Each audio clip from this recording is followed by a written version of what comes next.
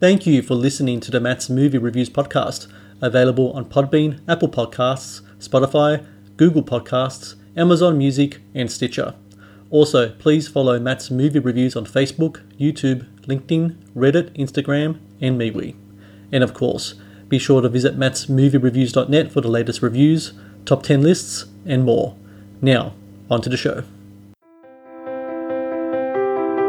I met Thomas a year ago today. He was so sweet and kind, and he made me feel better. And I just knew immediately that he was the one I had been searching for. I'm Wilbur Asquith-Lacey, Thomas's brother. Okay. He's not really looking for a relationship. So what, you dump all his girlfriends, do you? Oh no, this is the first time. I thought that this was my year. These geneticists did an interesting study. People can be split into two categories, dumpers and dumpees. That's why at Epigenica, we offer the first type D test. You have tested positive. I've come across some information about myself. I think it explains quite a lot. Do I need to get tested? Oh, no. It's nothing like that. Oh, good. It's not luck or chance or anything like that. A gene that makes us get dumped. How many times in your life have you been dumped? What are you asking me that for? Does it count if I knew we were going out but she didn't?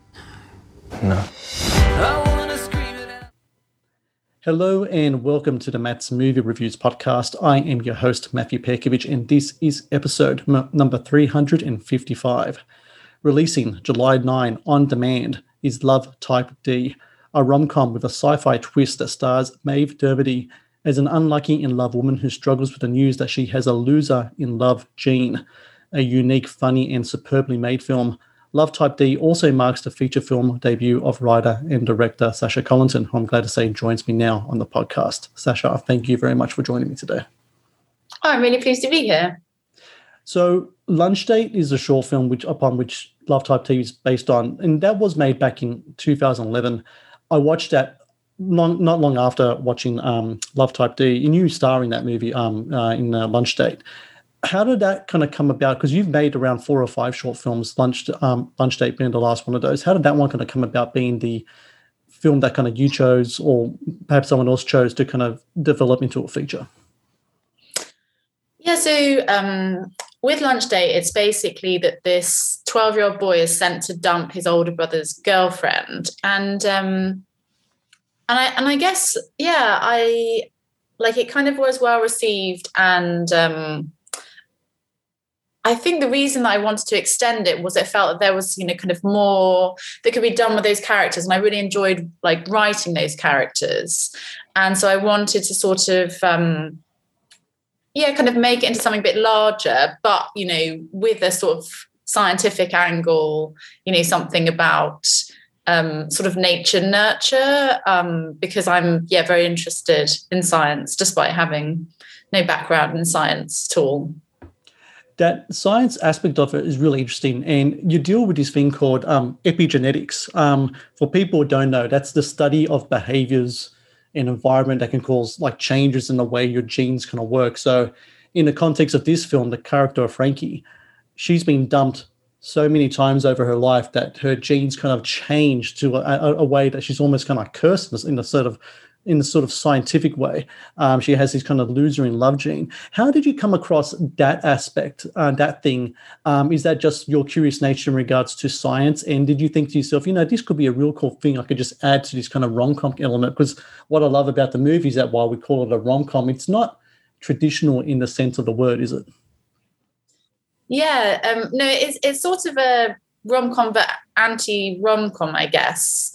In the sense that it is also about self-improvement, because I think there are, many rom-coms that are just about sort of, and the right person just pops up and then that solves everything. But actually in real life, I think that isn't necessarily the case. And you do have to have some degree of self-reflection, in general. So I think with the kind of with epigenetics, I just did a lot of, I think I read an article maybe in the New York Times, and I was very interested with this idea that obviously I'm not an expert in epigenetics, so any explanation I give is probably completely incorrect. But, I was very interested in this idea that, your DNA is influenced by your behavior or decisions you make in your lifetime, or even, really interestingly, like, ancestors of yours, decisions they made, have some imprint on your DNA. So it isn't just this sense of like, I don't know, that this sense that you can influence things. I found it really fascinating. So I read quite a lot about it, and I did do a lot of research. I think the thing with having a scientific element in any movie is that there's a fine line between, it being completely implausible and so you have to kind of ride that line, and also there's a fine line with boring the audience, with too many details. So I think it was always trying to find the right balance, because it's a comedy, and you want it to be funny. It's not a sort of educational film. One thing I love about movies is that films are like the stories that we see on screen are kind of like a world within their own. They have their own kind of like rules, their own kind of philosophies, etc. And these little things you kind of pick up on. I watched the film twice because there was something I wanted to pick up on, which I want to talk to you about now. So the character of Frankie, she finds out she might have this gene. She kind of goes to this clinic and she has to fill out a survey. And the survey had all these kind of weird kind of questions. How many times have you lost at Monopoly? How much ice cream do you eat, et cetera, et cetera? How did you kind of come up with those questions? Is that based on kind of like a real survey in regards to this field of science, or is this something that you thought would be fun to kind of throw onto a page and like and have this character answer? I'm just really curious about that. Well, I was thinking about, symptoms, like what would be symptomatic of like a condition like this? Because, if you look at certain conditions, there are always, this range of symptoms. And so obviously this is not a physical condition, it's more a behavioral one. So, we're thinking, about, one of the symptoms is your childhood pets, or pets ran away. And my cat did run away for a while, but we found him in the end, we brought him back. But we were just trying to think of, kind of symptoms that at the time might seem rather innocuous. It's like your pet ran away. Well, that happens. But then many years later, when you find out the survey, you might realize, and then, Monopoly, for some reason, even when you're playing sort of your kind of 10-year-old cousins, it's really hard to win in Monopoly.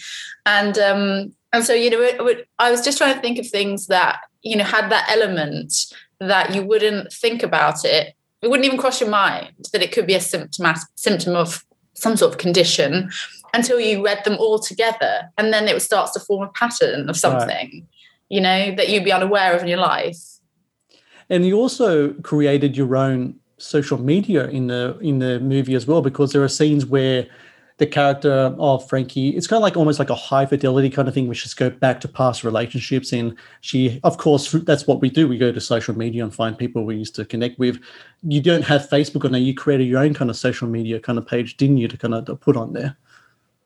Yeah, we sort of created our own fictitious ones, so that it kind of, I wanted everything to feel within the world, kind of very familiar, but a little bit off. Yes. And so, we also had our own sort of science journals and science magazines and, that were kind of slightly similar to the ones that exist, but we would, I'd make up like these various headlines that weren't really true, but sounded a bit similar to the headlines you might read on, on the front cover of, I think, Scientific American was one of the references I had. I've mentioned the character Frankie several times now. She's played by Maeve Dermody, Australian actor. So a lot of people in Australia remember her from movies like Blackwater and Beautiful Kate and Porno as well. All great films, all great performances. First time I've seen her I haven't seen Griff the Invisible. I'm pretty sure that's the film you saw her in. And where she really came to the fore as someone who would play the character of Frankie. And she's terrific in this movie. It's this really kind of really great, understated kind of deadpan performance. It's perfect for that character and for this story. So when you saw Griff the Invisible, which came out several years back, was she always kind of an actress on your mind that you were thinking one day you would like to have her play a role? And then when this film came along, it was just like, yep, this is the actor for me. Yeah, it's interesting you mentioned Griff the Invisible. So I saw it at the Berlin Film Festival, and I just found her so funny in it, but in a very understated way, and in a way that, the way she would kind of, the way she played lines and stuff, it was very unpredictable. Like the way, her delivery was never what I would expect. And it was really funny, and she was very unusual. And so I remember afterwards, thinking, wow, that actress was really great. And then when we were casting for Frankie, we really struggled to find the right person. And I think we were a couple of weeks from the shoot, and I was in London, and I was, I think it was the middle of the night really. And she popped back into my mind, and I remembered, oh, wow, I saw her, in that movie, and she was so great. Maybe she'd be perfect for this. And so I wrote to her agent in Australia, because at the time, she was based, that's where she was based. And just like, we're making this movie in London in a few weeks. I actually think she'd be perfect for this role. And when I woke up, I had an email back from the agent, and she was interested. And the other character in this movie that has a big presence is Wilbur. And for people who don't know, Wilbur in the movie is 11 turning 12-year-old boy. But within this world that you created, he's the smartest person in the room, like usually is. Getting Rory Stroud to play that character, he's just such a presence on screen. Every time he goes on, he's almost like a scene stealer. How did you find Rory? And tell me a bit about the character of Wilbur as well, because I've seen how he is in Lunch Date, but in this movie, he kind of comes across more of kind of like a much more of a scientific mind, especially when it comes to talking about things like epigenetics, like we've been talking about before.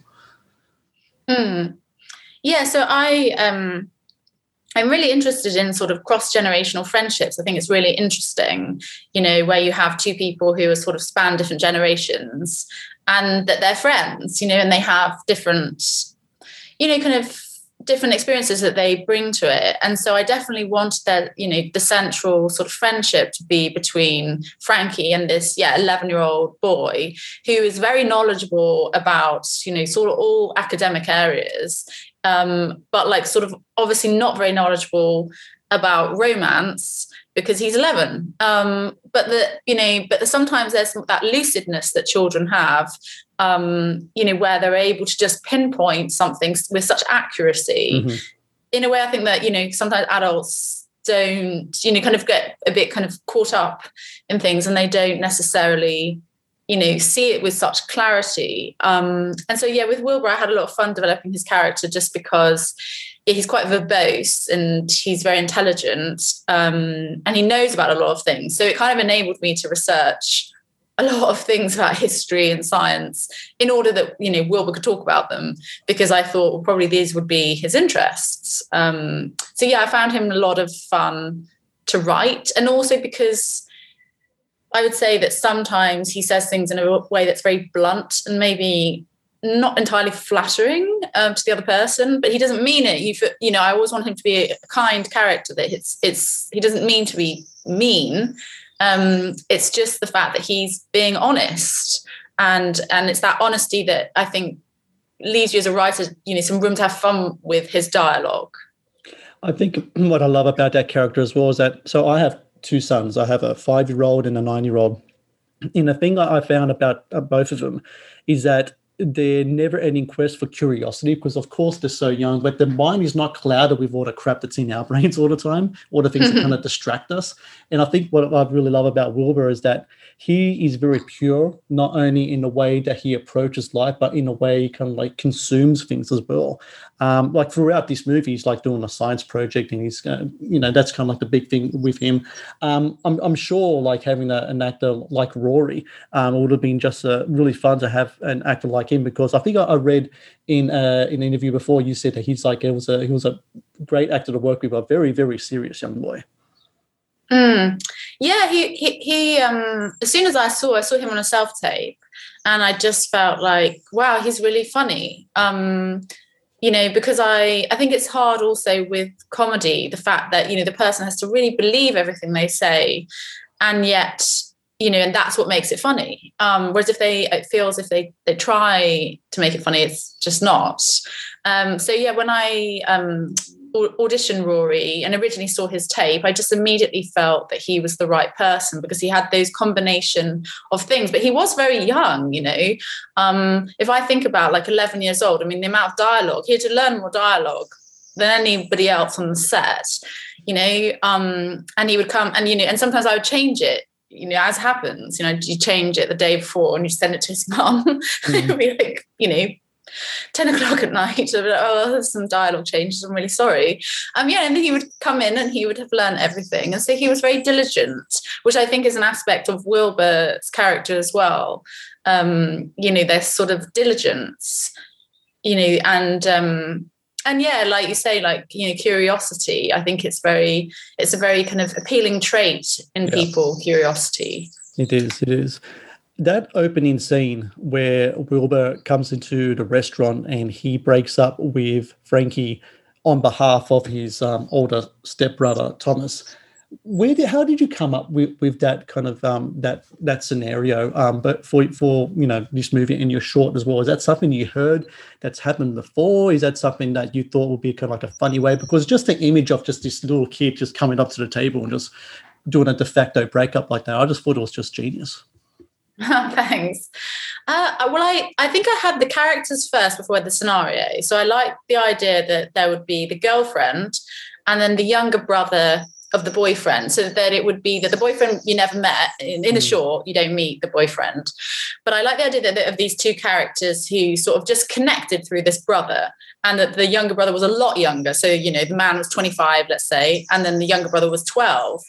And so I kind of wanted to put the two characters together in the sense that she was not having a good day. And then I was thinking, well, just of different scenarios, why isn't she having a good day?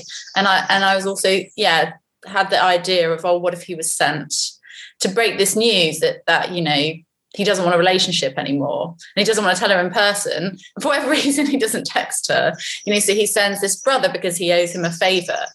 And so it kind of, I don't know how the idea really came to me, but once I had it and I started to write the scene, I thought, actually, this is a nice scenario, because essentially when Wilbur comes, he just delivers the news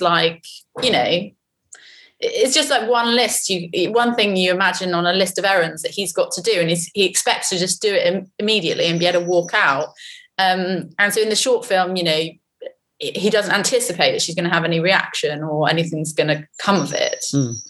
Well, it's just for Frankie's behalf, especially, such a humiliating scenario to go through. And from that starts this kind of journey, the existential kind of philosophical journey. And I think what Love Type D to me in regards to comparisons to other films, it's kind of like in the league of movies like Groundhog Day or Eternal Sunshine, Spotless Mind, those kind of movies that deal with issues of love and heartbreaks, etc. But there's that real strong kind of philosophical and kind of like existential part behind it. Were those the films where you were kind of looking at in regards to how you could frame your film and how you were going to approach your film as well? Those are the two films that were on your mind, or were there other ones? Yes, definitely. So I love those two films. I think they're amazing. I think it's so interesting when there is like you say, like a philosophical theme, something about sort of being human. And, I think they're amazing. Yeah. So they definitely were references because they're favorite romantic comedies of mine, because there's something sort of inevitable about the way that they unfold. And yet it's so clever and so well written and just perfectly done, I think, in both instances. And I also, wanted, I suppose, to explore, this sense of sort of kind of, to what degree are you responsible for your own decisions? I think that's one of the themes in the film. If, to what degree do you play a part in things? Yeah. If you have a gene, then really, and it influences everything that happens to you, then you're kind of a pawn in this sort of play. But then to what degree should you be looking at your decisions? I suppose that's one of the central questions. This movie took 5 years to make. Sorry, there's a very loud van reversing. Say that again, Matt. This movie took 5 years to make. Yeah, it was an epic, actually. I think, and it's funny, isn't it, when you watch things on screen, the amounts of blood, sweat and tears that go into them, it shouldn't be apparent. Hopefully it isn't. But it took a long time, I guess, because, in terms of raising money, I raise money in stages. and we shot it in stages. So we also had, the difficulty of Rory growing up, as we were shooting this film. He's the actor that plays Wilbur. Well, I've spoken to a lot of independent filmmakers over the years, and usually that's the trajectory. I find that range anywhere between the 2 up to 5 years. I've even talked to one filmmaker where one film took 10. I mean, you just have to be consistent and keep going with it.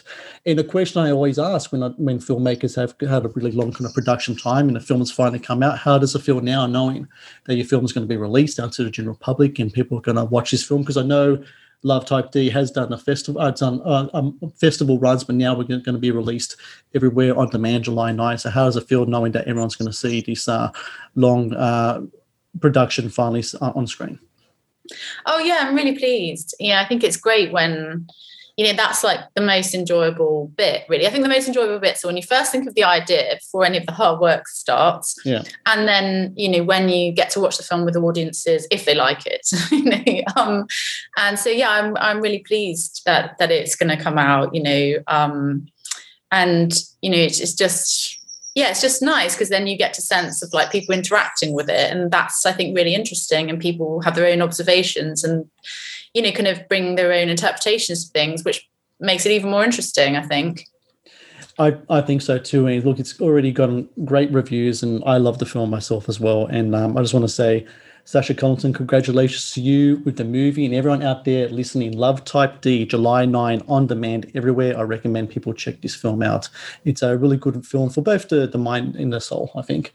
And it works really well. And Sasha Collington, I thank you very much for your time and congrats again with the film. Oh, thank you very much. It's been really nice to chat to you.